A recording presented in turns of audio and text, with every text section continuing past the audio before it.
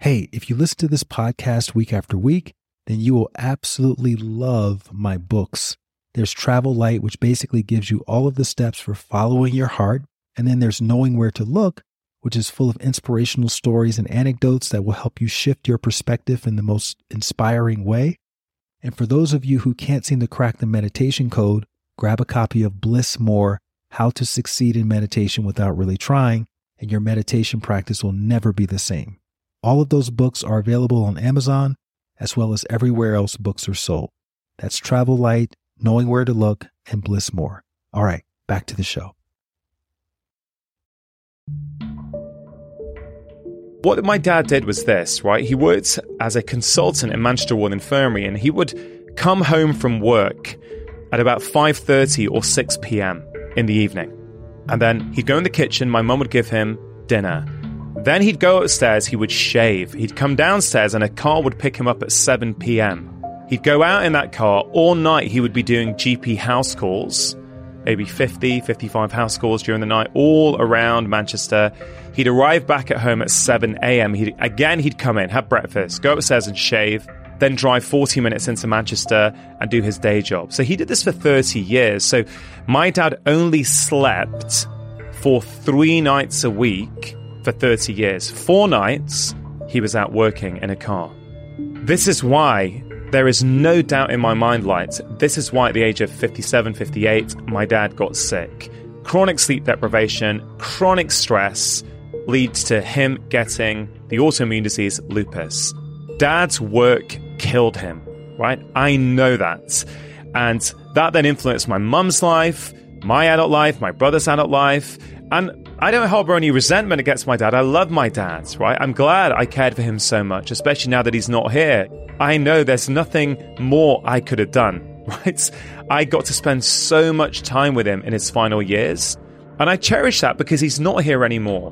But the point is that my dad, he made the mistake, I think, and he had reasons for this, right? I don't know what it's like to leave my friends and my family, move halfway across the world to a different country with a different culture and a different language and start a new life.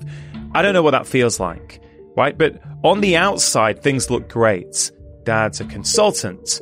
We go on a nice holiday every summer. My brother and I have a nice education. I never see my dad, right? Dad's not around. Dad's working. And he made this big mistake that many of us make, which is he confused success with happiness. Dad got success, but he wasn't happy. And I see that playing out. I've seen it play out in my own life, Lights. I've seen it play out in my patients' lives.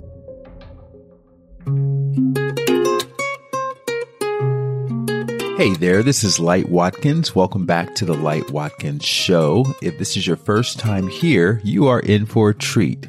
I interview ordinary people, just like you and me, who've taken extraordinary leaps of faith, often in the direction of their path, their purpose, or their mission. And in doing so, they've been able to positively impact the lives of many others who have heard about their story, or who've witnessed their work, or who've seen them in action, or who've benefited from their movement. My guest today is Dr. Rangan Chatterjee. His name may ring a bell because I've been featured on his excellent Feel Better, Live More podcast several times, and it's one of the top wellness podcasts in the world. Dr. Chatterjee is considered a pioneer in progressive medicine. He's been featured on television all over the place. He's had a show called Doctor in the House in Great Britain. He's the resident doctor on BBC Breakfast. Dr. Chatterjee is also a regular commenter on BBC Radio, and he writes prolifically, most recently publishing his 5th book, which is called Happy Mind, Happy Life, and often his books become bestsellers. Dr. Chatterjee grew up in England, and during medical school, he got a call that his dad was in the ICU, intensive care unit. He returned home to help look after his dad for the next several years, and that experience helped to shape his overall perspective on the idea of success and happiness, because his dad was an immigrant. He came to Great Britain to work really hard and become successful, but he wasn't happy. And we talk a lot about happiness, and we unpack it in this episode, because I'm also personally very passionate about societal's ideas of happiness as it relates to how we should be thinking about happiness and success. And after achieving incredible amounts of professional success, I think you're going to find Dr. Chatterjee's views about happiness and success very enlightening throughout the conversation. So, without further ado, let's get to the episode with Dr. Rangan Chatterjee.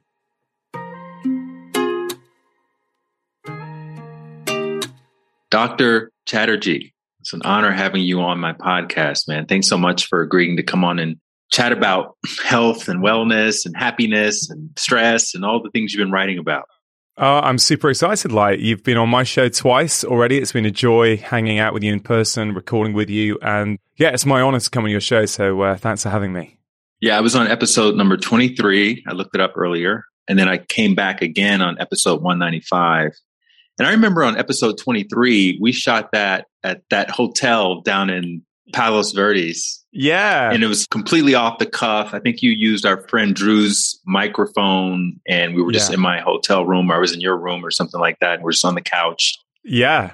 And now you're one of the biggest wellness podcasts in the world. And there's been 172 episodes between that first one we did and the next one we did this past fall. I just want to kick it off by asking what you have gleaned as a very successful podcast host from having those hundreds of conversations.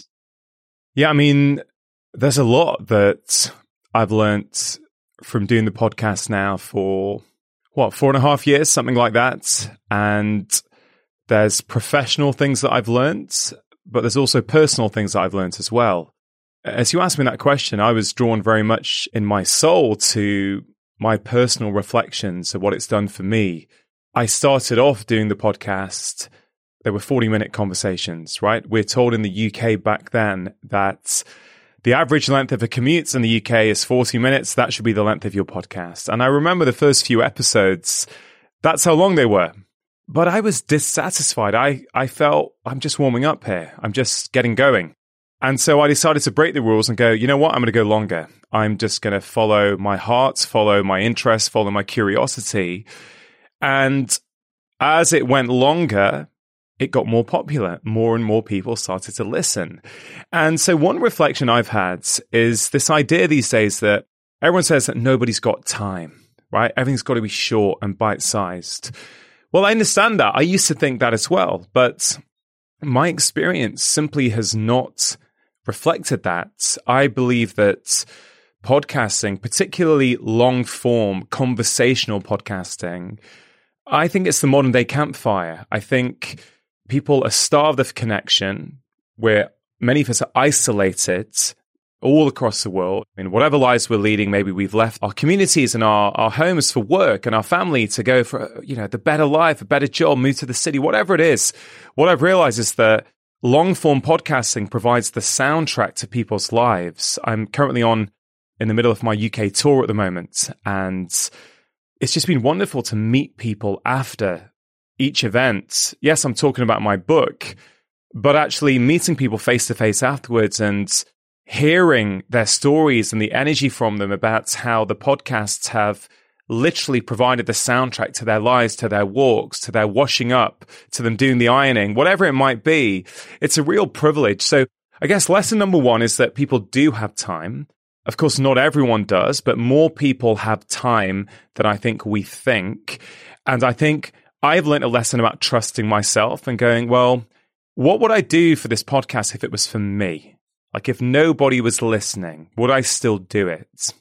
Yeah, I would.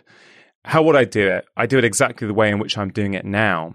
So by not trying to be someone else or do it a certain way to fit in with a certain criteria, I've found that it's really nourished me and it's nourished my audience. So that's been a very, very powerful lesson for me. Another thing that I've learned, Light, is I think for much of my life, I have tried to be someone who I'm not, right? I've tried to fit into certain roles. For much of my life, I've very much been driven by a need for external validation. And when I get that, or when I got, I should say, because mostly this is a thing of the past now, when I got external validation, it would help me feel something, that I was worth something. And if I didn't get it, I would feel really, really low. And the big quest for me over the past few years, and podcasting has absolutely been a fundamental part of this journey for me, is how do I start being me again? How do I be the same person off the mic as I am on the mic? And it sounds in many ways, oh, that's easy, just be yourself. Well, I think for many of us, being ourselves seems to be the hardest thing. Being our true self is the longest journey we sometimes have to take. And I feel when I started the podcast 4.5 years ago, I think I had an idea of what should a doctor sound like on a podcast? What should a doctor wear? It's not that I was being dishonest. It's just that I wasn't truly being authentic. If I reflect back, and week after week, bit by bit, I've been taking off the mask. I've been sharing more, being myself more. And I think episode 37 was a very powerful episode for me because it was with Dr. Gabor Mate, a wonderful Canadian doctor who, has become a very good friend now. And he is regarded as a leading global expert in addiction, among many other things. And I remember in that episode, I ended up sharing quite a lot about myself and struggles I've had in my life. And that was one of those episodes where for the very first time I realized, oh man, there's a lot of people listening. That was one of the first, in inverted commas, big episodes that I suddenly saw being shared everywhere. Like everywhere I looked on social media, people were sharing that episode. And I didn't realize at the time, Lights, but I realized reflecting back now, oh, when you share, when you open up, when you are truly vulnerable with other people, people connect more. I don't have to present this image that I'm a perfect human being. I'm a medical doctor. I behave a certain way. I look a certain way. I do things a certain way. No, I'm just an imperfect human like everyone else, doing the best that I can. And the more I sit with that, the more I share that, the more I get out of the conversation, the more my guest starts to share with me, and the more the audience love it. And I think, just to finish off this loop with the podcasting, this 5th book that I've written that I'm currently on tour with in the UK, without question, it's the best book I've written to date in my mind. And it's the most personal book I've written today. I've shared things in this book about my life, my insecurities, things that I've struggled with. I've never done that before in any of my previous books, right? I don't think I would have done that 5 years ago. I would have been too scared of judgment from other people. What will they think if they learned this about me? But it's been incredibly freeing going through this process and going, no, I feel ready now. I feel ready to share and be vulnerable. And podcasting has been a huge part of that for me. Yeah, you were one of my inspirations to get started in my podcast. And something I really loved about you and your whole body of work is your thoughtfulness and your genuine interest, right? Because I've listened to your interviews where you were interviewing someone else. I've listened to you being interviewed by other people. And even though you tell a lot of the same origin stories, which everybody wants to know, and including myself, for our audience, you seem to never really go the stock route. You seem to always tap into what you're feeling in the moment. And I'm just curious, where does that come from? And maybe we can now go into your earlier years and talk about you as a younger person. Did you always have that thoughtfulness? Did you always have that sense of wonder about how things work and the root causes and just that whole disposition?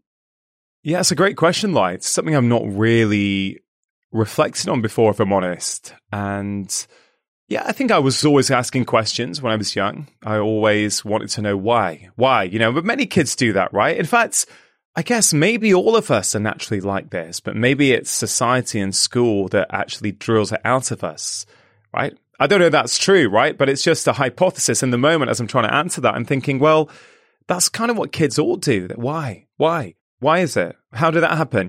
And, I see this with my own kids, although they are still very curious, thankfully. My son's 11, my daughter's 9, but I do have real concerns over some of the ideas that they're learning in school. I have concerns that it's less about asking questions a lot of the time and more about learning answers. And I'm just not sure how helpful that is. So I don't know where that has come from in me. I think I am naturally curious. Curiosity is certainly one of my 3 core values as I sit here today talking to you. If I think about what are those core values to me, curiosity is one of them. I feel I'm curious in every component of my life. If I think back to my early days as a doctor, this July, I'll be 21 years of practicing as a medical doctor. And I've always loved meeting people. In fact, the reason I left specialist medicine, I did my specialist exams, I was working in kidney medicine. I moved to general practice because I didn't want to just see one part of the body for the rest of my career. I wanted to see how everything linked together, how everything was connected, but I also wanted to build up relationships with people. And I think one of the things I love the most about being a doctor is getting to know people. I'm genuinely interested in people and their story and what they've got to say. So I think it's always been there, if I'm honest. I think I was like that as a kid. And I guess podcasting in many ways has allowed me to really, really explore that. I remember before I started my show, and it's very humbling to hear that my podcast in some way was an inspiration for you because you're someone I incredibly look up to, I respect. It was such a delight for me to be able to book you on my show for episode 23. I was super, super excited. And who are the people who've inspired me in the podcasting realm? I guess it'd be people like Rich Roll, who he very kindly introduced me to several years ago. Tim Ferriss. I remember reading a blog by Tim before I started my podcast. And I remember he said something like, I pick guests according to my curiosity.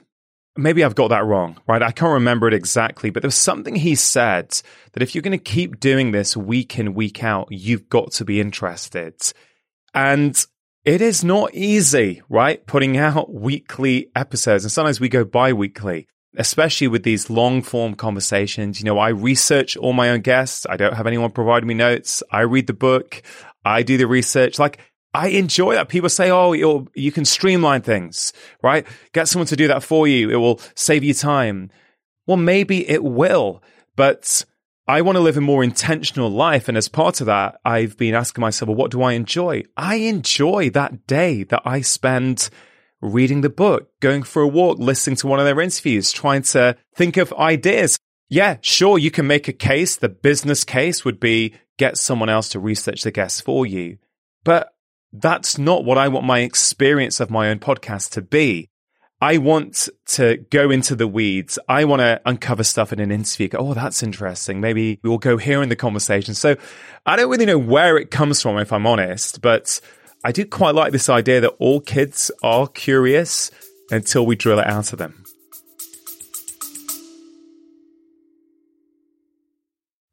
Hey there, really quickly.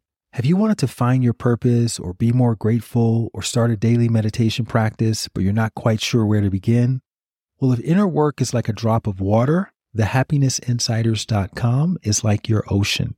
That's my online community where you can learn real-world techniques for cultivating more fulfillment from the inside out.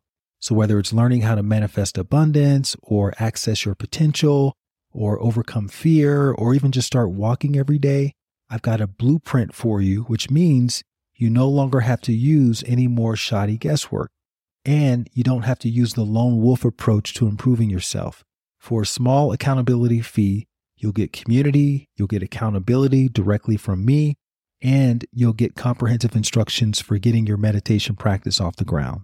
And for my podcast listeners, you'll receive 30% off of the All Access Pass if you go to thehappinessinsiders.com right now and use the promo code HAPPY. Again, thehappinessinsiders.com. Enter the promo code HAPPY and you'll get 30% off on a yearly All Access Pass, which gives you access to dozens of inner work challenges and masterclasses, such as my 108-day meditation challenge, which has an 80% completion rate. Plus, you get to join me live for weekly meditations on Zoom and much, much more. That's thehappinessinsiders.com. The code is HAPPY. All right, back to the episode.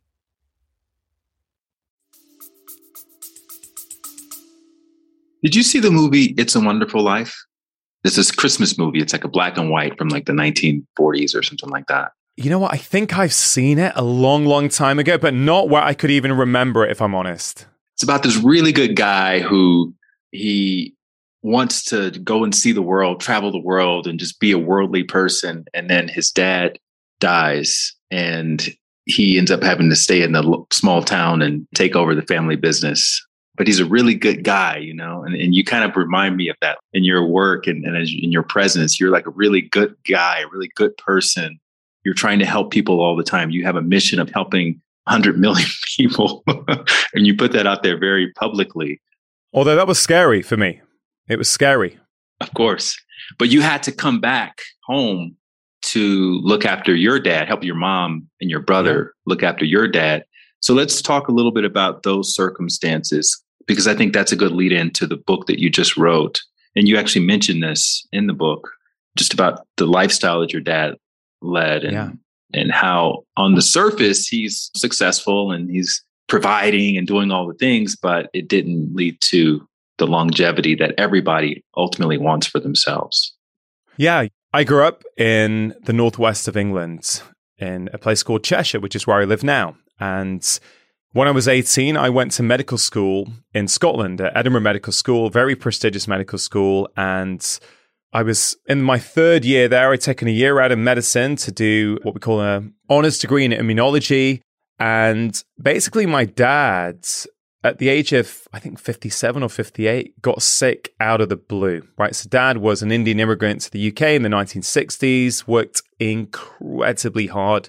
Like many people, I'll explain what I mean by hard work in just a moment. But essentially, in my early years at Edinburgh, at university, my dad came down with an autoimmune disease called lupus. Now, that's very uncommon in Asian men, almost 60. It's typically in Caucasian women in kind of 30s, 40s. Of course, you always get exceptions, but it's not usual.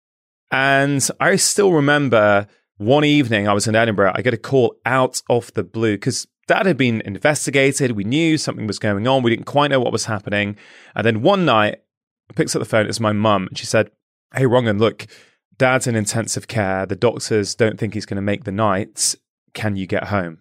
I was like completely shocked. I mean, what do you mean? Anyway, my flatmate, Steve, he said, "Mate, I'll drive you." So he drove me back, 4-hour drive back to where I grew up. I went to the hospital. Dad did end up surviving, but his kidneys crashed that night, failed for good. And so he was then chained to a kidney dialysis machine for the next 15 years until dad died just over 9 years ago. Now, I finished off my training in Edinburgh. I was working there for a couple of years as a junior doctor, and dad was getting worse and worse. So mum and my brother were struggling to look after him. I decided to move back to the town where I grew up to help my brother and my mum look after dads. And I still live here now because by the time dad died, I was settled. I was married. My kids were at school. And, you know, it's a nice place to live. I actually live in the place where I grew up, which in many ways, I'm interested as how that sounds to you, because you live, I think, like quite a nomadic lifestyle. You travel light, you're moving, and maybe we can explore that later because I'm really interested as to the contrast there. But dad died just over 9 years ago, and that was a big hole in my life. And I know for many people, for most people, you know, when one of their parents die, that's a huge moment. But it wasn't just an emotional hole that I had in my soul. There was also a daily physical hole because I'd see my dad 3 times a day. In the final years, dad was, you know, I would go round at 5 a.m. I'd get dad shaved, I'd get him showered. I'd then come back to my house, try and see my wife and my little baby boy at the time, then go off to work as a doctor. The same after work. It was full on, basically. And so suddenly I had all this time. I had all this time after dad died to think. And I would just go for long walks and I would just be thinking about, you know, dad not being here, what that means. And those big, deep existential questions started to come up for me. What am I doing? Is this my life? Is it someone else's life? You know, what am I doing with my life? All these kind of things, which I honestly don't think I'd ever asked myself before. I just got on with life. I did what I thought I had to do. So I think that in a huge way has led to a lot of the realizations that I've had about what it means to live a healthy, a happy and meaningful life, the stuff that I share with my patients, the stuff that I've written about in my brand new book. But I just want to finish off what I said about Dad working hard, right? Dad came to the UK in 1962. At the time, the British government knew there was a big shortage of doctors in this country, so they were recruiting doctors from countries like India. Dad came in with nothing, like many people. I'm not saying this is anything unique or anything special, but that was Dad's story. And he would work hard. In his chosen field, the specialty he loved, there was a lot of discrimination, and he realized after a while that actually he was never going to progress in that field. Like, he was an obstetrics and gynae surgeon. I've heard since Dad died that my dad was a brilliant surgeon. I didn't know that while Dad was alive, right? I didn't really know that. Dad never complained about anything. He just got on with it. But he realized, he told me pretty much on his deathbed that he said, hey, son, listen, I would train the local doctors, teach them how to do operations. And 2 or 3 years later, they'd be jumping me and getting the promotions. And I kept doing this year after year. And I soon realized, oh, I get it. In this specialty, I'm never going to advance. So he moved to a specialty he frankly doesn't like at all. He didn't like, but he did it for stability, for his family, for secure pay and all that kind of stuff. And I respect Dad for doing that. But what my dad did was this, right? He worked as a consultant in Manchester Ward Infirmary, and he would come home from work at about 5:30 or 6 p.m. in the evening. And then he'd go in the kitchen. My mum would give him dinner. Then he'd go upstairs, he would shave. He'd come downstairs and a car would pick him up at 7 p.m. He'd go out in that car all night. He would be doing GP house calls, maybe 50, 55 house calls during the night, all around Manchester. He'd arrive back at home at 7 a.m. He'd come in, have breakfast, go upstairs and shave, then drive 40 minutes into Manchester and do his day job. So he did this for 30 years. So my dad only slept for 3 nights a week for 30 years. 4 nights, he was out working in a car. This is why there is no doubt in my mind, Light, this is why at the age of 57, 58, my dad got sick. Chronic sleep deprivation, chronic stress leads to him getting the autoimmune disease lupus. Dad's work killed him, right? I know that. And that then influenced my mum's life, my adult life, my brother's adult life. And I don't harbor any resentment against my dad. I love my dad, right? I'm glad I cared for him so much, especially now that he's not here. I know there's nothing more I could have done, right? I got to spend so much time with him in his final years. And I cherish that because he's not here anymore. But the point is that my dad, he made the mistake, I think, and he had reasons for this, right? I don't know what it's like to leave my friends and my family, move halfway across the world to a different country with a different culture and a different language and start a new life. I don't know what that feels like, right? But on the outside, things look great. Dad's a consultant. We go on a nice holiday every summer. My brother and I have a nice education. I never see my dad, right? Dad's not around. Dad's working. And he made this big mistake that many of us make, which is he confused success with happiness. Dad got success, but he wasn't happy. And I see that playing out. I've seen it play out in my own life, Lights. I've seen it play out in my patients' lives. And what's really interesting for me is that we talk about chronic stress. You know, a few years ago, I wrote a book all about stress. We talk about things that we can do to help manage things like breath work and journaling and exercise. And man, I write about that. I talk about that. I'm a fan of that. But I often think, Lights, why are so many of us stressed out and burnt out? I think it's because we are confusing success with happiness. We're chasing things that we think are going to make us happy. We think the better job, the promotion, the nicer hotel on holiday, the nicer phone, the better car, whatever it might be. Many of us think that those things are going to make us happy, and we stress out, we burn out, we neglect the things that truly are going to make us happy in the process. And that's why we need all these stress management techniques. So what I want to do, and this is what chapter 1 in the book is about, is to ask people those questions and help them with simple exercises to say, hey, look, what are you chasing in life? Why are you chasing those things? Have you defined what success is to you, or are you chasing society's definition of success?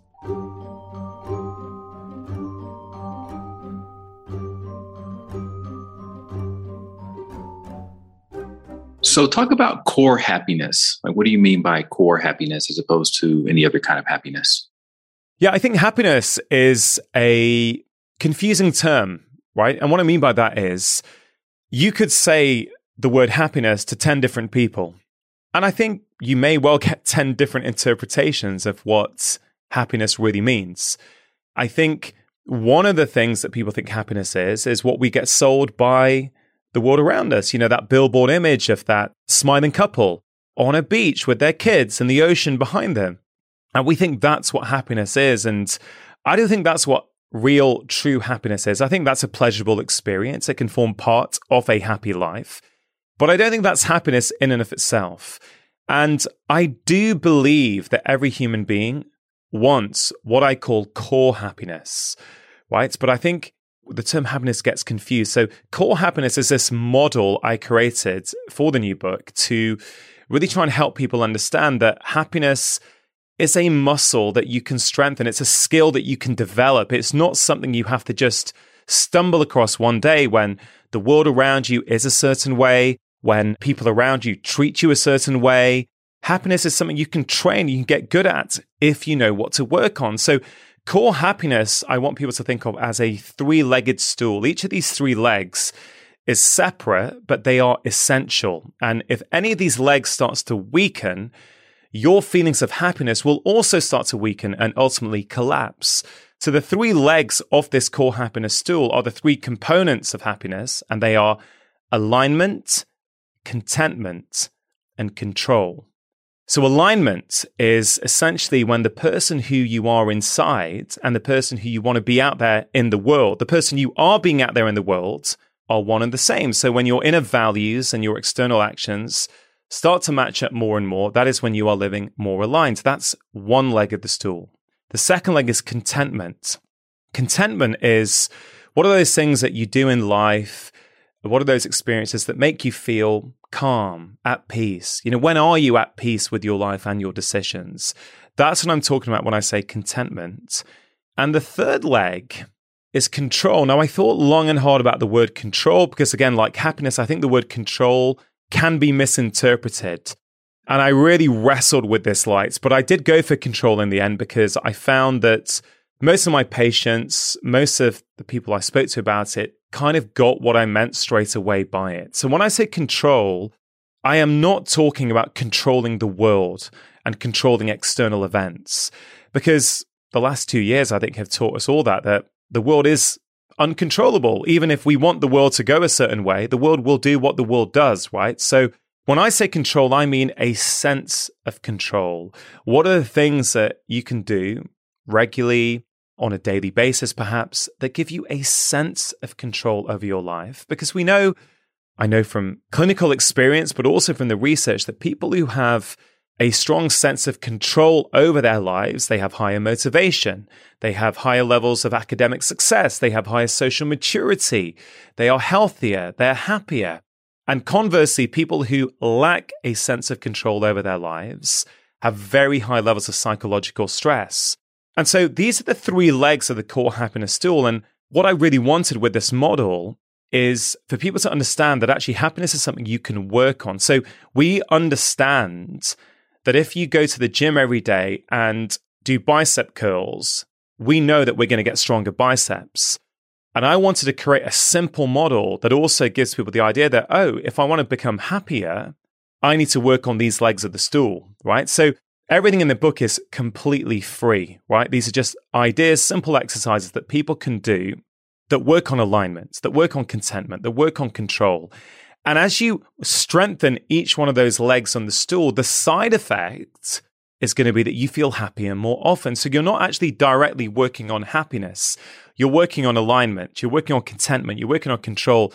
These are much more tangible things, I think, for people to really focus on. And the side effect is that you're going to be happier more often. So that's kind of the rough model. And throughout the book, there's all kinds of ideas and exercises that work on different legs of the stool. And the feedback, I've got to say, so far has been absolutely incredible in the UK. I've never had a book launch like this. It seems to really be landing with people, really helping people reflect on their lives. And I'm incredibly passionate about it. And I really think this model, I haven't found a situation yet where this model doesn't hold true, right? I spent a long time trying to create a model that I felt would hold true in every situation, that people could put in their back pocket, take it out with them in their life and go, oh, I see. That's why this is helping me. This is why I feel good after that. Oh, this is why when I do that, I don't feel so good. Like, I don't know, I had a patient once who did something a bit underhand at work to get a promotion, took credit for something that really wasn't their thing. And this is a prime example of alignment and this idea that we can't hide from ourselves. Yes, they got the promotion, but in the late hours when you're lying in bed, you can't escape from what you did. You know what you did. That person was not acting in accordance with their values. So they understand now, oh, I was weakening my alignment leg. That's why I felt less happy afterwards, despite on the outside getting a promotion and a pay rise. So I think it's very helpful. I think it works for people across all sections of society, no matter what job they're in, no matter really their socioeconomic status. Like, I understand that socioeconomic status matters. I understand that money does play a role here. But, just to finish that thought about money, I don't think money brings happiness in and of itself. I think what money does do is remove common sources of unhappiness. And I've worked for many years there was one practice in particular in the centre of Oldham in the north of England, very, very deprived area. Many of my patients there were immigrant families on benefits, a lot of single parents. And I see how that was affecting their health, right? But I still maintain that all the things I write about in my previous books and in this book, I was using with those patients, because even though I couldn't change necessarily a lot of the struggle in their life, I was able to help them with simple tools that empower them to better show up to face those problems, to make better decisions in the face of that adversity. So I'm very, very passionate that good health information, good health advice should be accessible to all. And I think wellness sometimes gets a bad reputation for being like a middle-class pursuit. And I've always fought hard against that because I understand where that comes from. But all the advice I try to give in my podcasts and my books, I try my best to make it as accessible as possible to as many people as possible. And it's a very intentional effort to do that because I do feel very passionate about trying to share information that everyone's going to find useful. But of course, I'm not saying that money and socioeconomic status doesn't play a role. I do understand that can make it harder for some people to make those choices. So what's a personal experience that you had that shifted the idea of success and happiness, the myth that one leads to the other, shifted for you and you kind of went in on this other direction of it's got to be something different than just money or titles or labels? Yeah. And was there this one kind of seminal moment where I suddenly woke up the next day and thought, oh, I get it now? No, it was subtle shifts, day after day, bit by bit. As I answer that, and I'm drawn to the conversations we've had on my show in the past light, and obviously you're a meditation teacher. And for me, one of the benefits of meditation, and I appreciate I'm talking to a meditation teacher here, so this is me sharing my experience rather than trying to say what meditation does or doesn't do. But in my experience, one of the benefits of meditation, or frankly, any practice of intentional solitude, is that you allow your innermost thoughts and feelings to come up to the surface where you can then deal with them and process them and sit with them. And I think many people, and I probably would include myself in this category in the past, were so busy doing stuff like, productive stuff that helps people, but doing or consuming things all the time, that even good stuff, consuming good podcasts, consuming good audiobooks, whatever it might be, if there's constant incoming coming in from the outside to your body, you're never really being in touch with how you're truly feeling, with how your body's experiencing what's actually going on. And I've said before, and I'll say it again, that one of my most important practices that I do every day is my morning routine. And essentially it is a practice of solitude where it allows me to really understand how I'm feeling. And I write about it in the book about it's almost like taking a daily holiday, right? That I remember really well, like that one of my buddies, he used to work in a factory, and he told me that actually his boss would literally have a counter on his desk, and it would count down, and people would come in the morning. He would say, only 66 days till I'm on a beach in Florida. Only 65 days, guys, till I'm on a beach in Florida. And that story has never left me because I thought that's really interesting. People are living their lives counting down the days for that mythical 1 week where life's going to be wonderful on a beach, right? And it made me really question, what is a holiday? Well, it can be many things, right? For many people here in the UK, they go on holiday for sun, for better weather. It can be not working, all kinds of things, seeing your family. But I think one of the big things people get on a holiday is perspective, right? If you're flying somewhere, even as the plane's taking off, you suddenly start to get this 30,000 foot view on your life. Those small things that you were bothered about suddenly get put into this larger context. And I think that's what we need every day. We need a period of time where we take a holiday from our lives, when we step outside our lives to gain perspective. Now, you might do that with meditation, for example. Many of your clients may do that with meditation. I often do that with meditation. It could be a walk or a run with no earbuds in, where you're just literally switching off. It could be a cup of coffee where you're not looking at the news. It could be anything, whatever that is for you. But I see it as what I would call an early warning system. So when I was a junior doctor, like I remember so well, it was back when I was in Edinburgh, I remember being taught, maybe my second year since qualifying, right, guys, listen, if we do certain things and we check certain parameters in the patient every hour, we can predict who is going to need a high dependency bed or an intensive care bed a few hours later. And so by predicting that, we can then take aversive action to stop that happening. I thought, isn't that so cool? We can stop people by understanding when they're going in a certain direction. We can get involved and change the trajectory. I see a daily practice of solitude as the same thing. It's an early warning system for ourselves. It's a way of us starting to tap into when we're going off track, when we're starting to make the wrong choices, overwork, experience tension in our body, the sort of things that we don't realize when we're constantly consuming. And I've realized, for example, when I've got too much on light, I start to feel this real tightness in my upper right back. Now, I've probably had that for years. I never knew.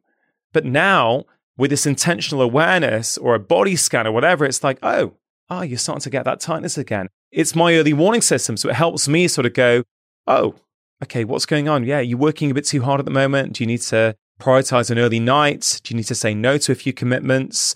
So this is quite a long-winded answer to your question, but essentially, I think it is this, I mentioned after my dad died that I would go for walks a lot. In all this spare time I had, I wouldn't listen to anything. I would just walk and I would think. And with all that space, things started to come up for me. Things that I'd probably buried for years, right? And so a few personal moments that came up, look, I'm in the public eye. Certainly here in the UK in quite a big way. In 2015, I had my own primetime BBC One series called Doctor in the House, which ran for a few seasons. And these were 1 hour shows where I would go into families' lives. I'd help these families over the course of 6 weeks. And it was shown on primetime television, which has gone out to 70 countries around the world, right? So being in the public eye these days, in the world of social media, it makes you learn some lessons pretty quickly, because if you don't learn and sort out your inner world and your innermost emotions, it can destroy you pretty quickly. And I used to get very up and down, like positive comments would make me feel good. Negative comments would make me feel literally worthless. I remember when that first series came out and I'd helped this family, this lady who had been in chronic pain for over 10 years and had been under doctors and specialists. And I managed to help her get pain-free within 6 weeks. I thought this is just incredible to be able to show this to 5 million people a week. And, 99% of the tweets were positive, but 1% were very attacking. What are you doing? Well, this is not real medicine, whatever. Man, I didn't sleep for about a week. It really, really bothered me because I can now look back and go, I wasn't really secure in who I was. I've learned that when you're truly secure in who you are, the negative comments don't bring you right down. And the positive comments don't artificially elevate your ego either. You just stay a lot more constant, a lot more balanced, right? So I think being in the public eye has helped me learn a lot of these lessons fast because I'm someone who society would consider very successful, Lights, right? I'm a medical doctor. I've just published my 5th Sunday Times bestseller, right? I have a podcast that millions listen to every month, right? I've ticked off those boxes of societal success, but the truth is, until very recently, I don't think I was really content. I thought the answers to feel good were out there with external validation and doing things. And this is an example that I'm just not sure how relatable it is to people, but you asked me for a personal experience. I love my work. I love that what I do gets to help people. But it would be naive to think it hasn't done something for me as well, right? So when my very first book, The 4-Pillar Plan in the UK, or How to Make Disease Disappear in the US, same book, when it came out 5 years ago, and it got to #1 in all books on Amazon in the UK, my buddies from university in our WhatsApp group and me were going nuts. We were so excited. We're like, oh my God, this is amazing. It's the #1 book in the country, right? And that felt great. And yes, it was great that I was sharing this message. It was going to help people. But there was a part of me that was also, there was that external validation. Oh man, yeah, brilliant. This is cool. This is really good. I'm glad it's doing so well, right? Next year after, a second book, The Stress Solution, comes out. Again, gets to #1 in all books on Amazon. And yeah, it felt good. It didn't feel quite as good, right? But it still felt good, and my mates were texting me.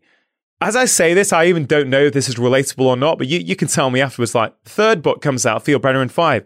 Same thing happens, right? But it took a few days to get there, and I'm starting to think, oh man, is it going to do it again? I know this is a good book. Oh man, yeah, great. Got there in the end, yeah. So you're not feeling much. You're like, okay, it's more like a bit of a relief rather than actual joy and contentment. 4th book last year, again, it gets there. I am just relieved now that it's actually met this new bar that I've set for myself, where frankly, 10 years ago, if you told me I'd ever write a book that got in the top 1,000 on Amazon, I think I'd bite your hand off. And it really interestingly, that whole process has helped me. You know, it's a small thing, but it's more inputs into my system where I go, man, this stuff is just, it's not real. It's just a story. These ratings come and they go. They don't mean what you think they're going to mean when you get there. You still need to feed the kids afterwards. Still need to put the washing on, right? I don't know if it's the best example, but for me, it's been really, really real to the point where, Lights, we're recording this conversation a month after the UK book has come out, right? Now, a few weeks before the book came out, I remember chatting to one of my friends and they said, oh, you must be really excited. You must be hoping the book does really well. I got to tell you, like, this is what I said to him. I said, you know what, mate? Honestly, I really feel I'm in a place where I don't need this book to be a success now to make me feel good about myself, right? I know this is a great book. I said that with zero arrogance. I know this is a great book. It's going to help people. This is the best that I can do at this moment in my life. Whether anyone buys this book or not doesn't say anything about who I am, doesn't say anything about the quality of this book.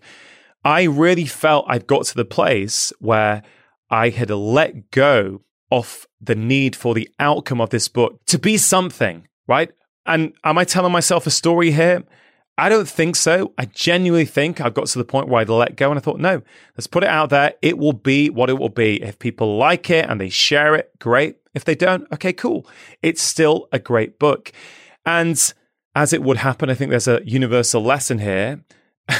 I've never had a book that's been more successful, right? It goes straight to the top of the #1 Sunday Times paperback charts. It stays there for the first 3 weeks. But here's the other truth, like when my publisher phoned me, right? The book had been out. I got a text message from my editor saying, hey, could you call when you get a moment? I thought, this is unusual. I had no idea what it was. So I phoned her. She said, Rangan, look, I've just got great news for you. Just found out you're going to be the #1 paperback in the country on the Sunday Times list this weekend.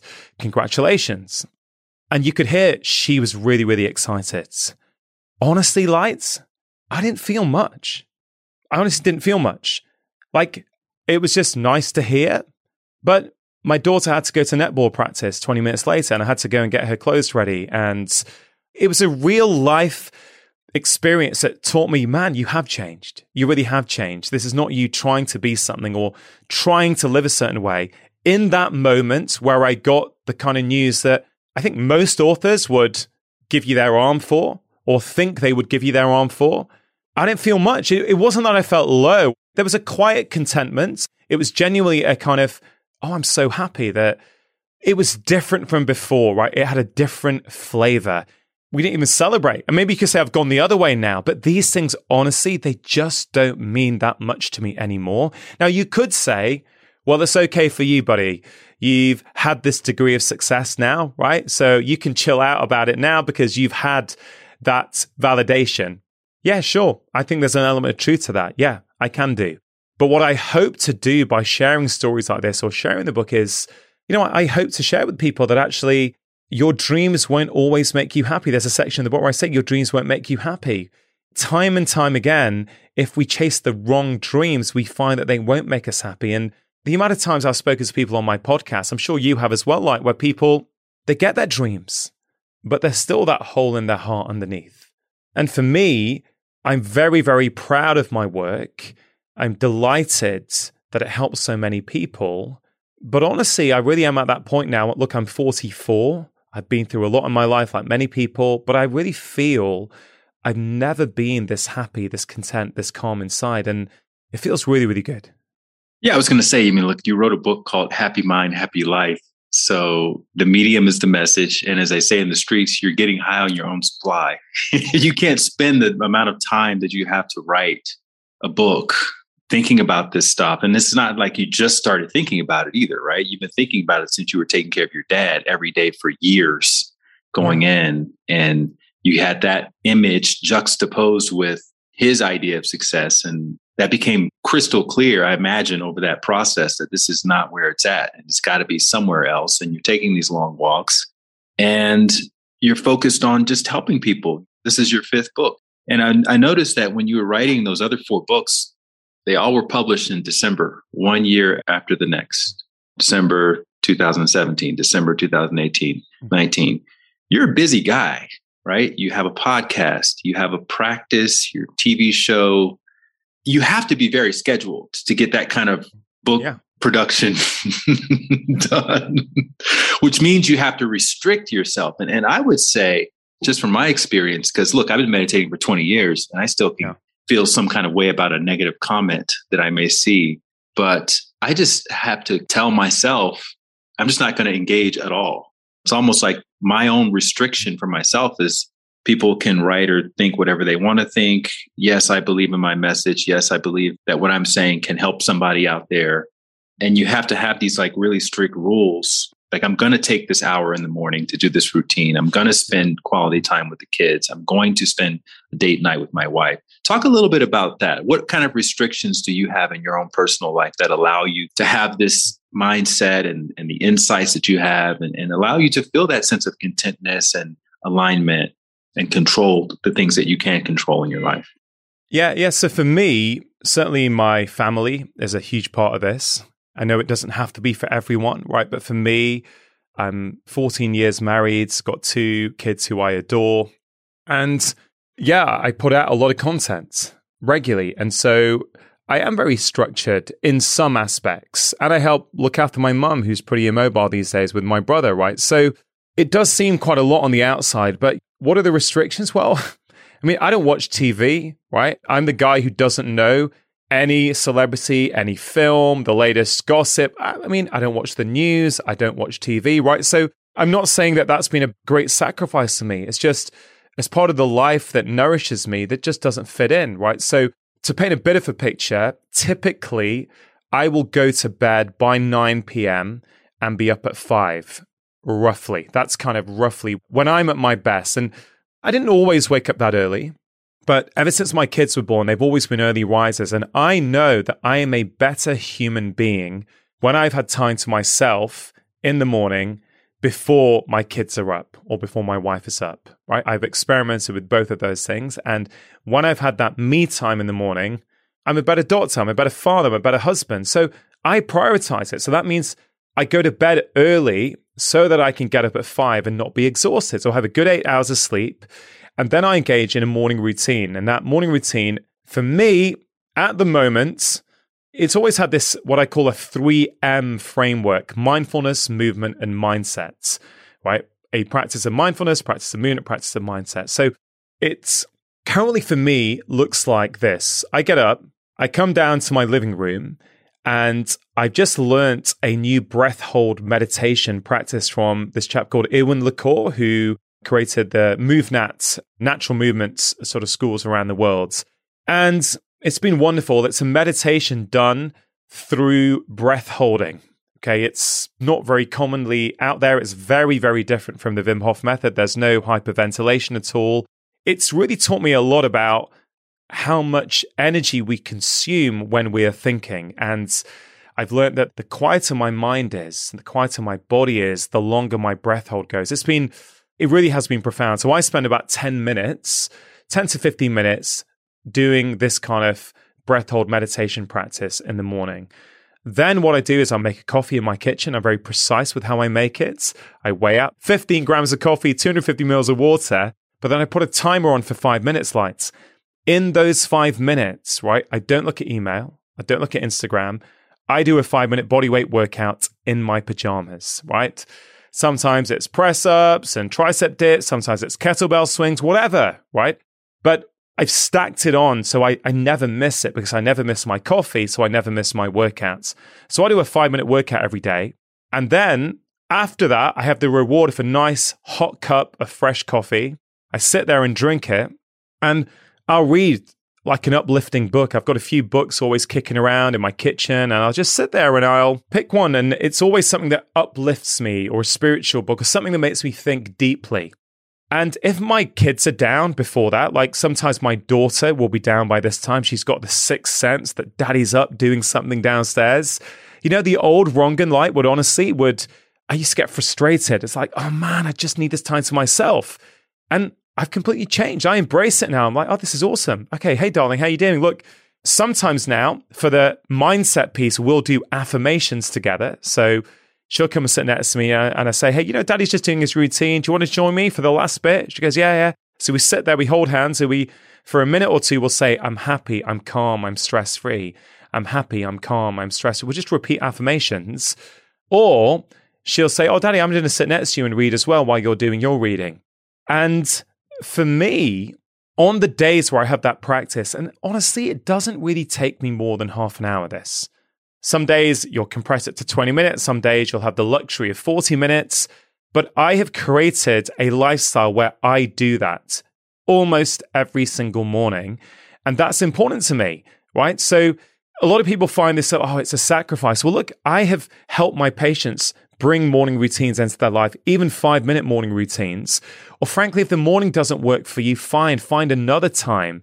But I think that daily practice of solitude is something I do. So in answer to your question, I prioritize my sleep.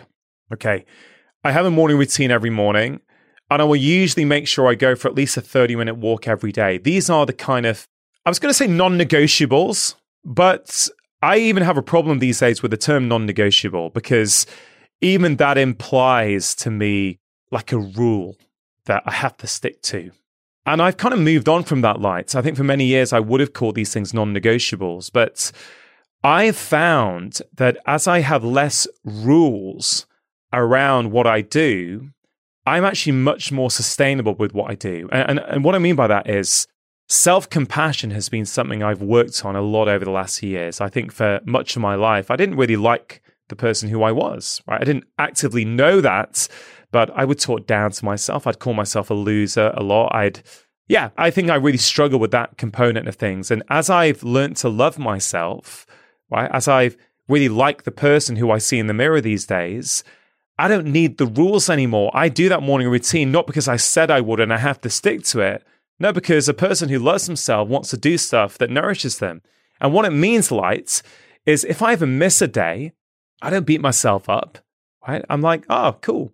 Oh, yeah, you noticed you were getting a bit more triggered in the afternoon. You weren't quite as calm as usual. Yeah, you know what? You're much better when you actually have that time in the morning. Okay, tomorrow, make sure you do that again. Because this is what I see at New Year a lot, Lights, with people.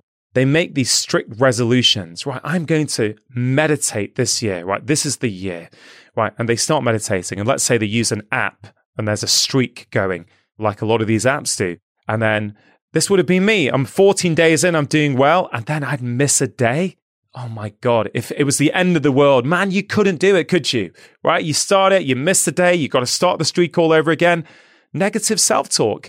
And as I've learned to love myself, I don't need the rules anymore. I don't make New Year's resolutions anymore because I don't need to. A person who truly loves themselves does this stuff, in my view, because they want to. So, I mean, there's a lot more I could say about the sort of things I do each day, but these are the real things that I prioritize. I also massively prioritize undistracted time with my wife and my kids, hugely. So I will very much make sure that for dinner time, there's never any devices around, there's never any laptop around. We sit around a table, and as much as possible, we try and be present. And if I can't be present for whatever reason, I have that awareness now to go, oh, that's interesting. You were still thinking about work, weren't you? Okay, cool. How can tomorrow I make a slightly different decision that will help me be more present? So I kind of really focus on these key things, and then my work gets done around that. And I know it seems like a huge amount of content to be putting out, a book a year, a long form podcast each week. I do this daily 5-minute Amazon podcast every day, and other stuff that I do, like a national radio show. But I'm very structured. And it doesn't feel, I'll be honest at the moment, because the book's launching, my balance isn't as good as it usually is. But that's the truth, and that's okay. I'm aware of it, and I go, okay, this serves the goal of birthing this book out there into the world and putting it out there, because you can spend a year and a half thinking about these ideas, trying to articulate them in a very clear way that people can utilize. And what I say to every author, writing the book is only half the job, right? You've also got to maintain the energy and the desire to go and get the message out and the book out there. And I think a lot of authors don't do that second part, which I think in some ways is just as important. So I take that seriously, but I'm already planning in a few weeks, how do I then recalibrate and get that balance back? Did that answer your question, Lights, in terms of the sort of things I do?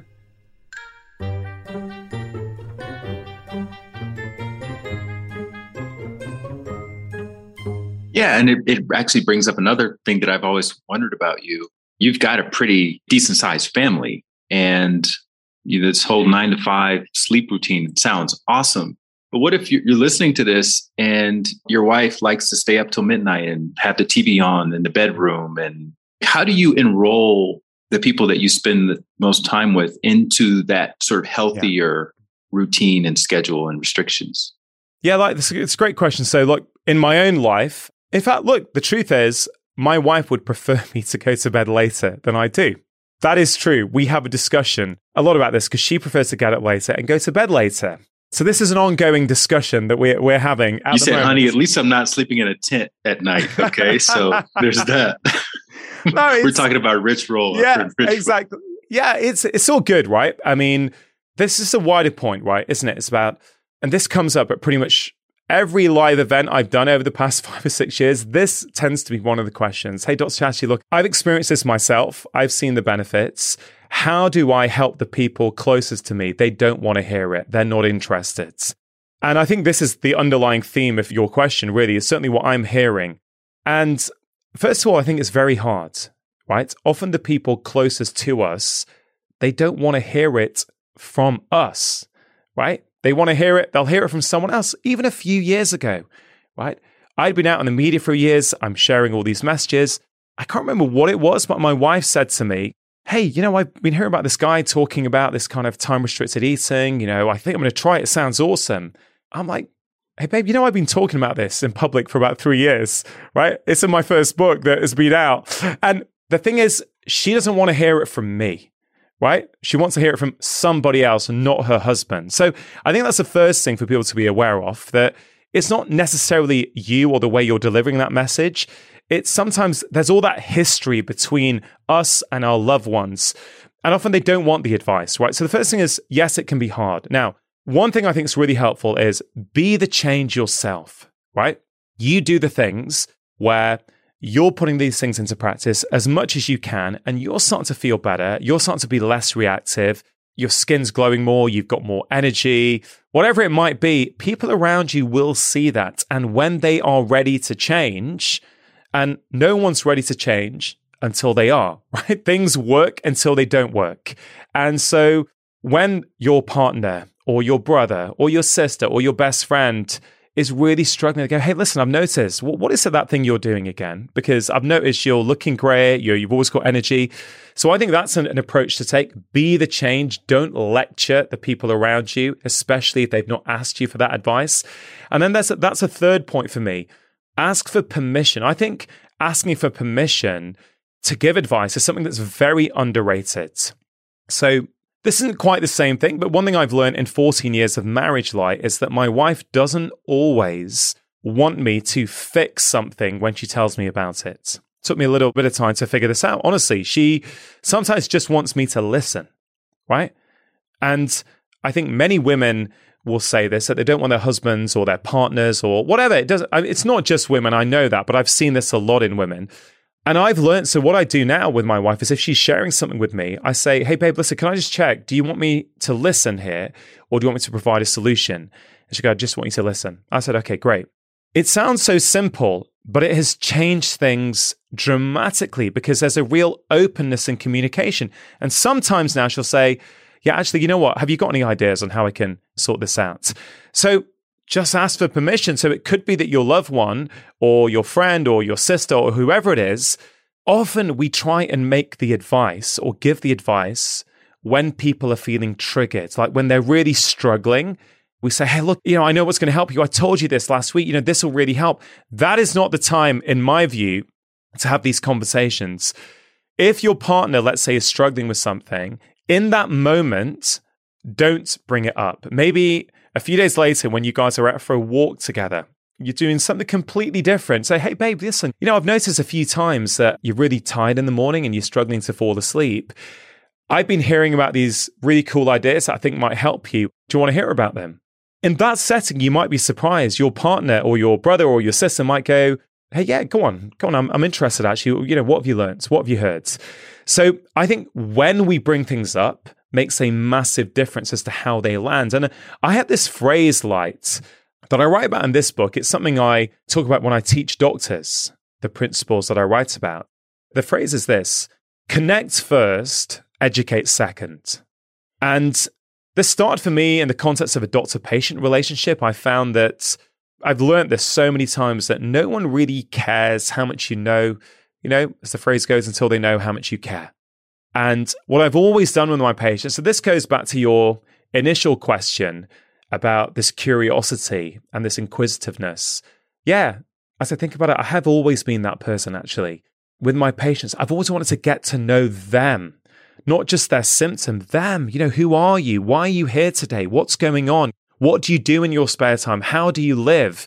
That's always fascinated me. And I think that's the best thing about being a doctor. You get to really learn about people.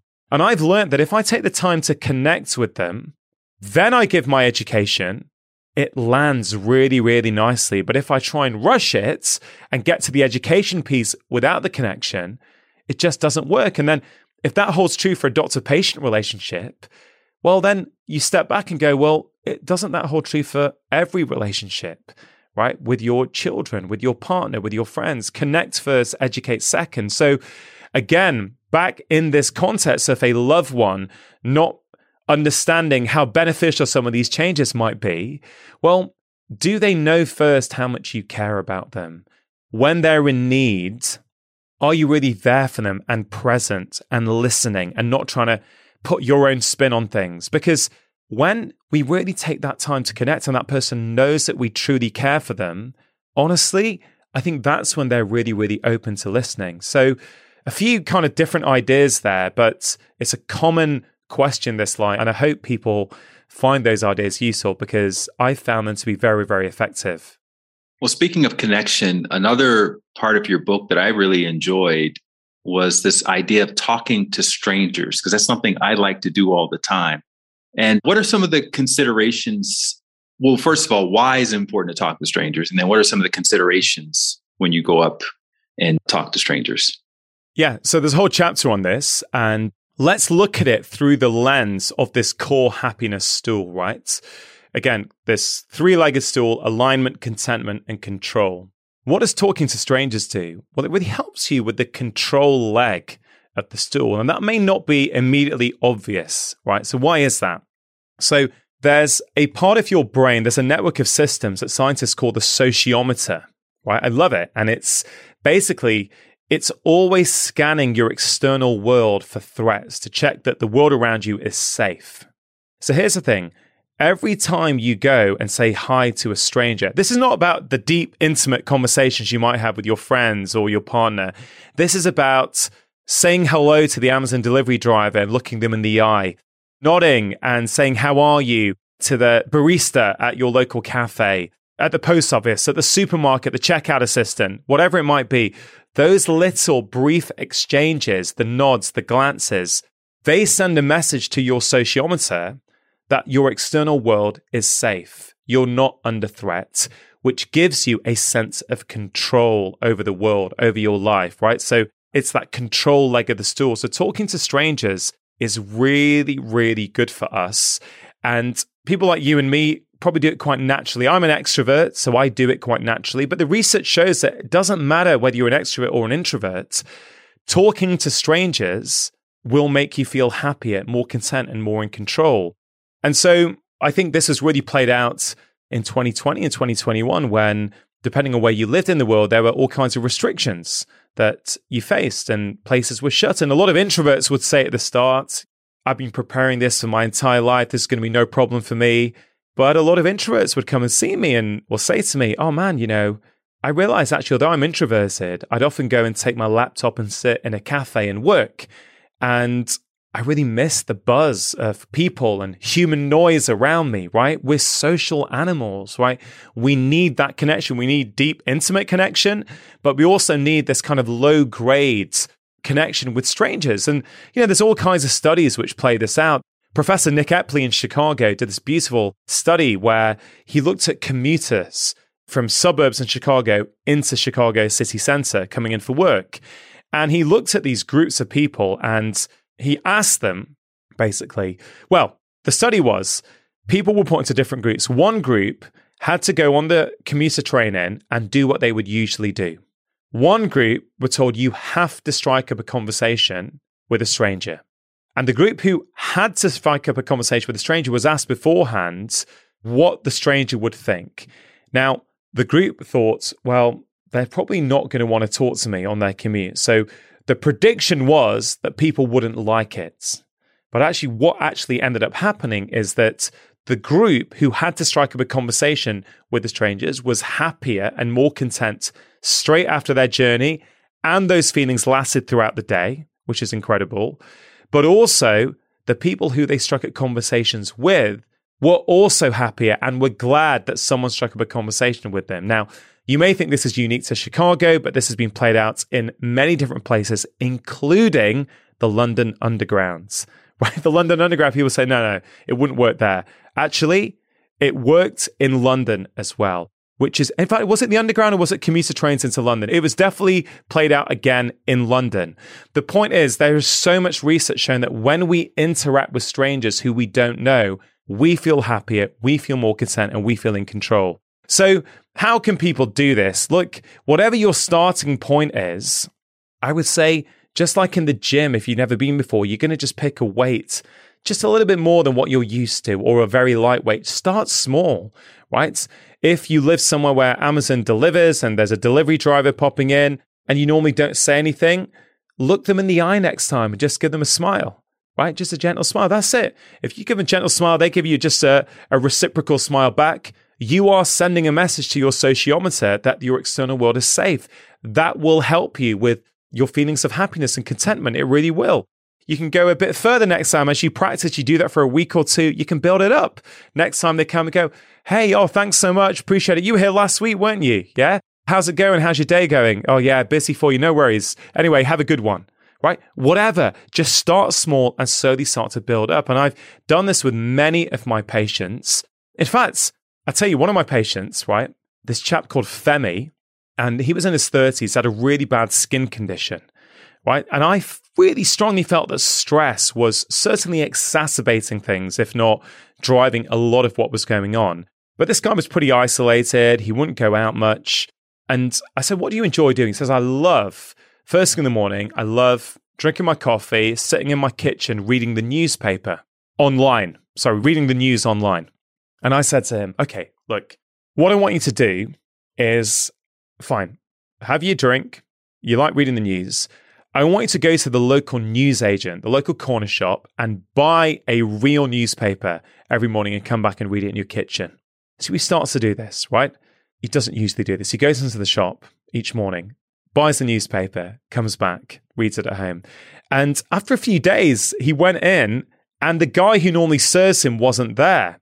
And so he asked, hey, where's that chap gone? And he goes, oh, the guy's sick. Actually, he's at home for a few days. And little by little, he started to get to know the community in his neighborhood, right? One of the other guys who was there every morning, he'd often see with this sports bag, and he would be going to the gym. And after, I think, a week or two, the guy invited Femi to the gym with him. And I'm not kidding you, within 2 or 3 months, this guy's like a different person, right? His skin is considerably better. He's lost weight. He's feeling full of energy. All that happened, right, was that he would go to the local shop to buy a newspaper, which forced him to interact with people he doesn't know. And I've done this many times with many of my patients because many people are feeling very isolated. They are feeling very alone. And the more we isolate ourselves, the harder it gets to have the simplest of interactions. Now, like some people will hear that and go, well, I do that naturally. Great. If you do that naturally, fantastic. But there will be many people in your life who find that to be the most frightening thing in the world. And if you can just gently expose yourself to that, if you like drinking coffee, for example, well, there's all kinds of considerations of cost and convenience and things, but some people are better going to a coffee shop and buying a coffee, even though it might cost them a bit more money because of the social interaction they're going to get when they get there. It sounds very, very simple, and it is for many people, but it can make a huge, huge difference.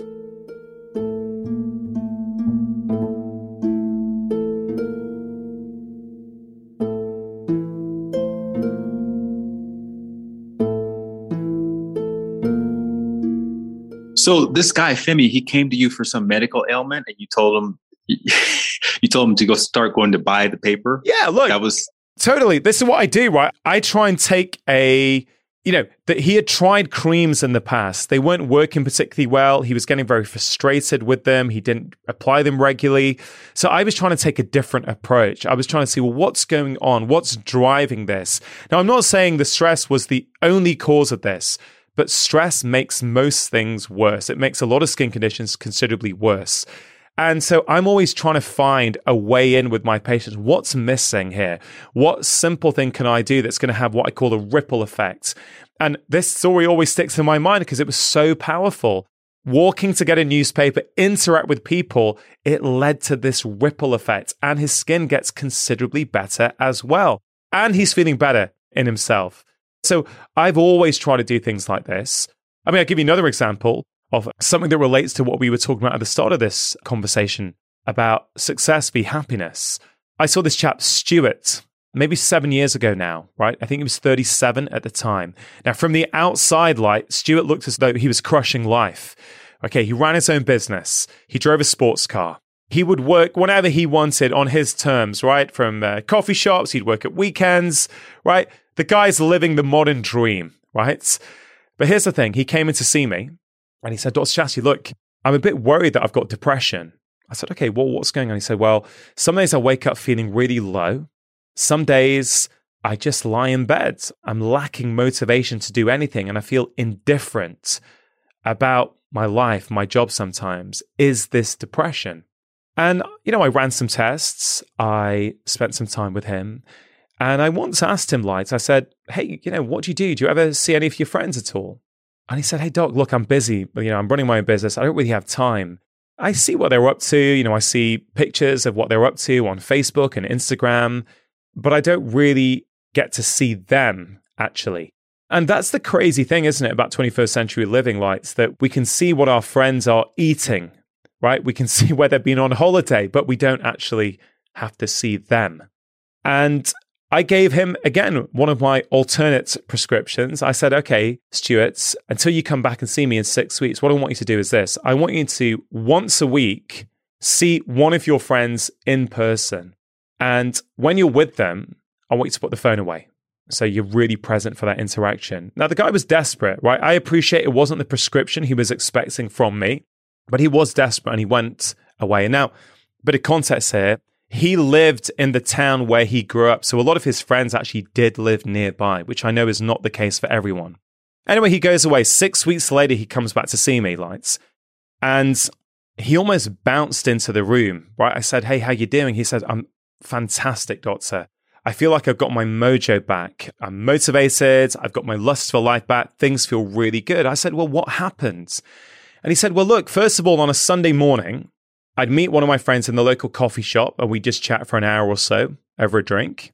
And then after a few weeks, we decided to get a few of the guys together for a game of five-a-side football every Wednesday after work. That is all that changed, right? That is the only thing he changed. And he felt like a different person. Now, I saw him for a few months after that. The guy continued to improve. He never went backwards. And that one small change led to a ripple effect whereby because he felt so unfit playing football because he hadn't played in years, he started to go to bed a little bit earlier, eat a little bit better. All these kind of things came on the back of it. But this guy, Light, he did not have an antidepressant deficiency in his life, right? He had a friendship deficiency. And once he corrected that friendship deficiency, everything else came back online, including his moods. Many people are doing this, Light. We are chasing stuff. We're neglecting the things that truly make us happy. And it's not about saying, oh, you can't be successful, just sit every day with your friends and your family. No, you can get a balance. You can get a much more intentional balance. But this guy wasn't doing that. And here's the other thing, Light, which is really striking about this case, is that his friends thought he was doing absolutely fine. They had no idea. They thought he was crushing things, right? And there's a chapter in the new book called Have Maskless Conversations. And this is almost the opposite of talking to strangers.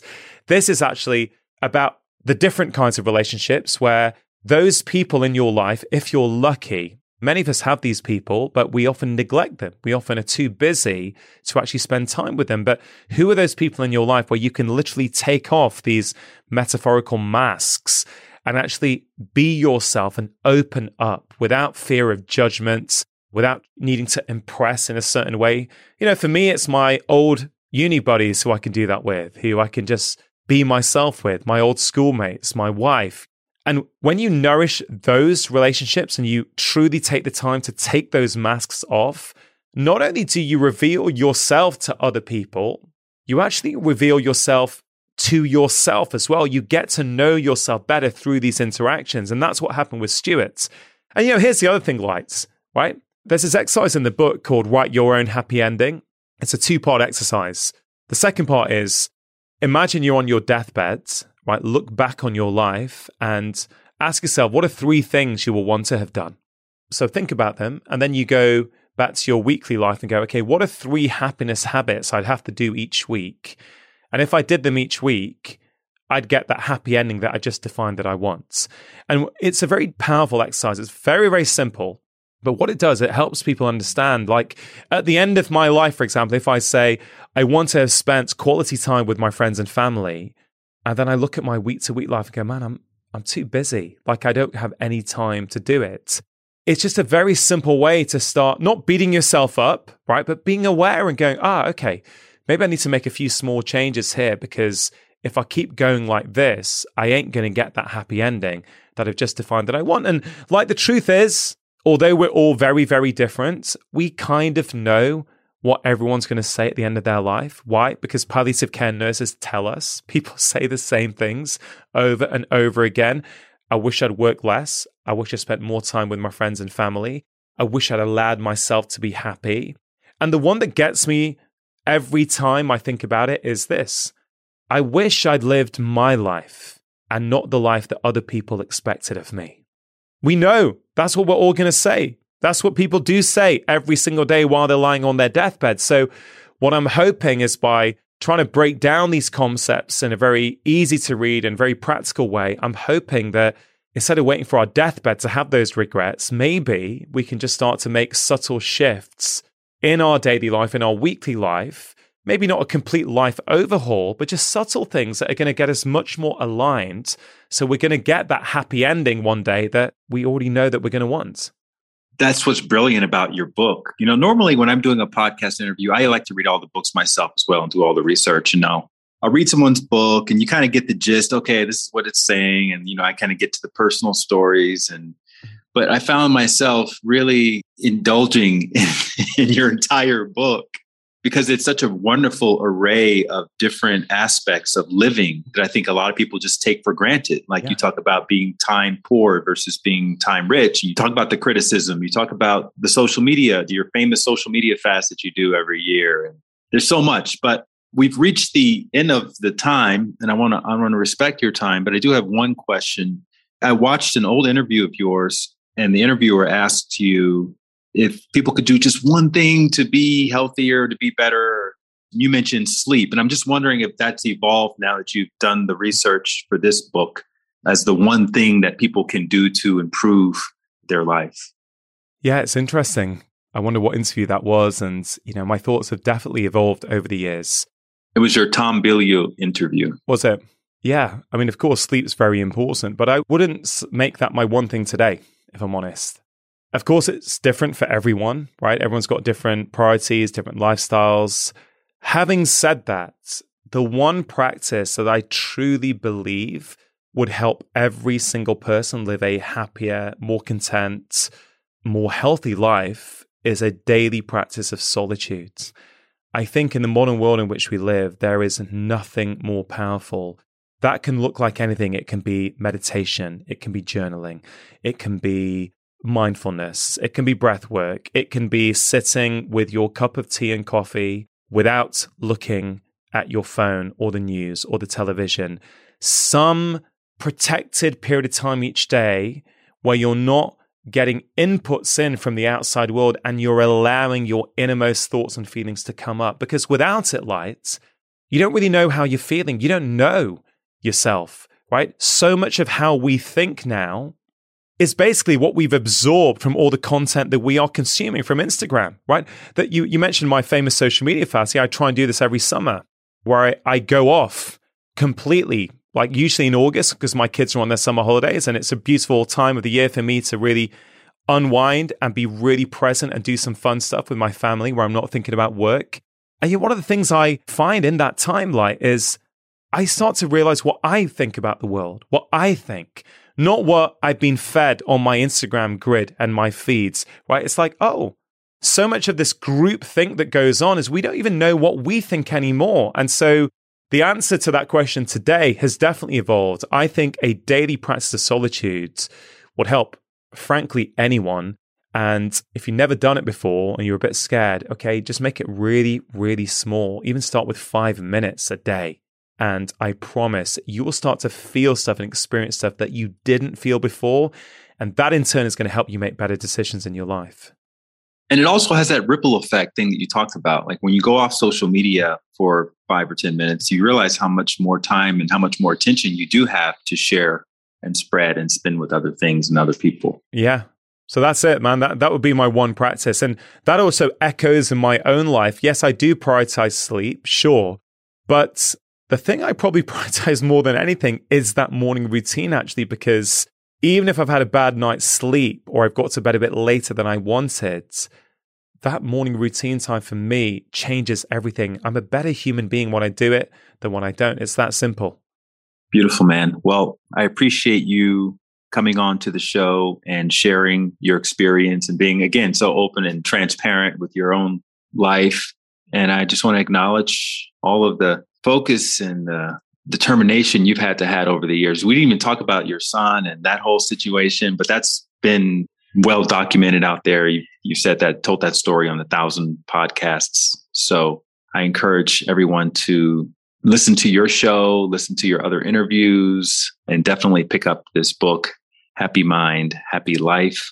That has wonderful photos too. I mean, you could have been a model back in the day. You're nice. Says you. Yeah, says so. It's, that honestly is, I'm very lucky. Like the way my publisher in the UK and in America publish these books is really beautiful. Like it really is. Together, we really work hard on the design. And I know we finished just briefly. Like I work really hard on these books to make them fun and easy to read. it's easier to write a longer book. It's harder to cut, compress. And I was pretty ruthless with myself on this book. I kept cutting, saying, no, you've made this point. And the nicest feedback I get as an author is when people say, and they often say, it was fun to read. I couldn't put it down. And that's what really drives me. I want to make health accessible to everyone, but to do that, you've got to make it fun, right? So why can't a health book be a fun read, have nice storytelling in it, have nice narratives? Why can't it? Well, I think it can. And I challenge myself to make the books easy to read and fun to read, because I'm not really writing it for my ego. I'm writing it to help people, and therefore think, is the reader going to like this? Is the reader going to follow this, and they're going to apply it in their own life? And I think the way we design it also makes it super accessible for a lot more people, at least. So yeah, I appreciate that. I think it is a very beautifully designed book for sure. But your last book, to be fair, mate, was very, very beautiful as well, right? It had such a gorgeous design. And that was one of the big things that struck out to me initially. This is just an enjoyable experience to actually go through that book. Yeah, thank you. Are you working on the number 6 right now? I haven't actually started writing, but I have multiple notes on my MacBook where I've got ideas that I'm jotting down. It's funny, as I finish one and you start to put the ideas out there, it's almost as if you've emptied your brain and now you've left a space for all these brand new ideas. So everywhere I go, like a train journey, I'm like, oh yeah, that's an idea. Oh, yeah, I've got. Well, now you see the world in books. Yeah, you've written so many. That's everything that you experience. Like, oh, this would be a great book, or this would be a part of a great book. Exactly. So I haven't got a coherent idea yet, but I've got lots of different ones. So I need to try and find what's the umbrella which fits some of these ideas. But I'll let you know when I've got it. But I will be working on a book 6 at some point for sure. Beautiful. Well, thank you so much, man. And I look forward to crossing paths with you again very soon. Are you going to come to the US to do any promotion? Yeah, I hope so. I probably can't get out before the summer, but I'm hoping later in the year to come out. And yeah, I'm looking forward to it, man. Really looking forward to it. I'll definitely, well, if you're around at the time, I'll let you know. We can maybe meet up and do one of these in person. Mm-hmm. Yeah, cool. All right, brother. Take care. Thanks, Light. Thanks, buddy. Thank you again for tuning into my conversation with Dr. Chatterjee. You can pick up a copy of his new book, Happy Mind, Happy Life, everywhere books are sold. And you should definitely follow Dr. Chatterjee on social media. It's simply at Dr. Chatterjee, and that's DrChatterjee. And of course, we'll put links to everything in the show notes, which you can find at lightwatkins.com/show. And if this is your first time listening to The Light Watkins Show, we've got an incredible archives of interviews with other luminaries, such as Ed Milet, director Ava DuVernay, spoken word artist Saul Williams. We've got author Stephen Pressfield, chef Marcus Samuelson, and many others who share the story of how they found their path and their purpose. You can also search interviews by subject matter at lightwatkins.com/show. If you go to that page, you'll see a drop-down menu at the top of the page where you can search past episodes by specific subjects, like people who've taken leaps of faith, people who've overcome financial struggles, people who've navigated health challenges. In case you're going through one of those things, you can get a list of people who've also gone through those things, and you can see how they navigated those situations and hopefully get inspired to navigate your situation in a better way. You can also watch these podcast interviews on my YouTube channel. If you go to YouTube and just search Light Watkins Podcast, you'll see a playlist of all of the podcasts. So that way you can put a face to their story. And then if you like hearing the raw, unedited versions of these podcasts, you can find that in my Happiness Insiders online community. All you do is you go to thehappinessinsiders.com and you join the community, and you will have access to all of the unedited versions, in addition to my 108-day meditation challenge. And there's also a 108-day movement challenge and a bunch of other challenges and masterclasses, all geared around your inner work and becoming happier inside, hence the name, The Happiness Insiders. One way to support this show is to leave a rating or a review for the podcast, which you can do really quickly. It's actually surprisingly quickly.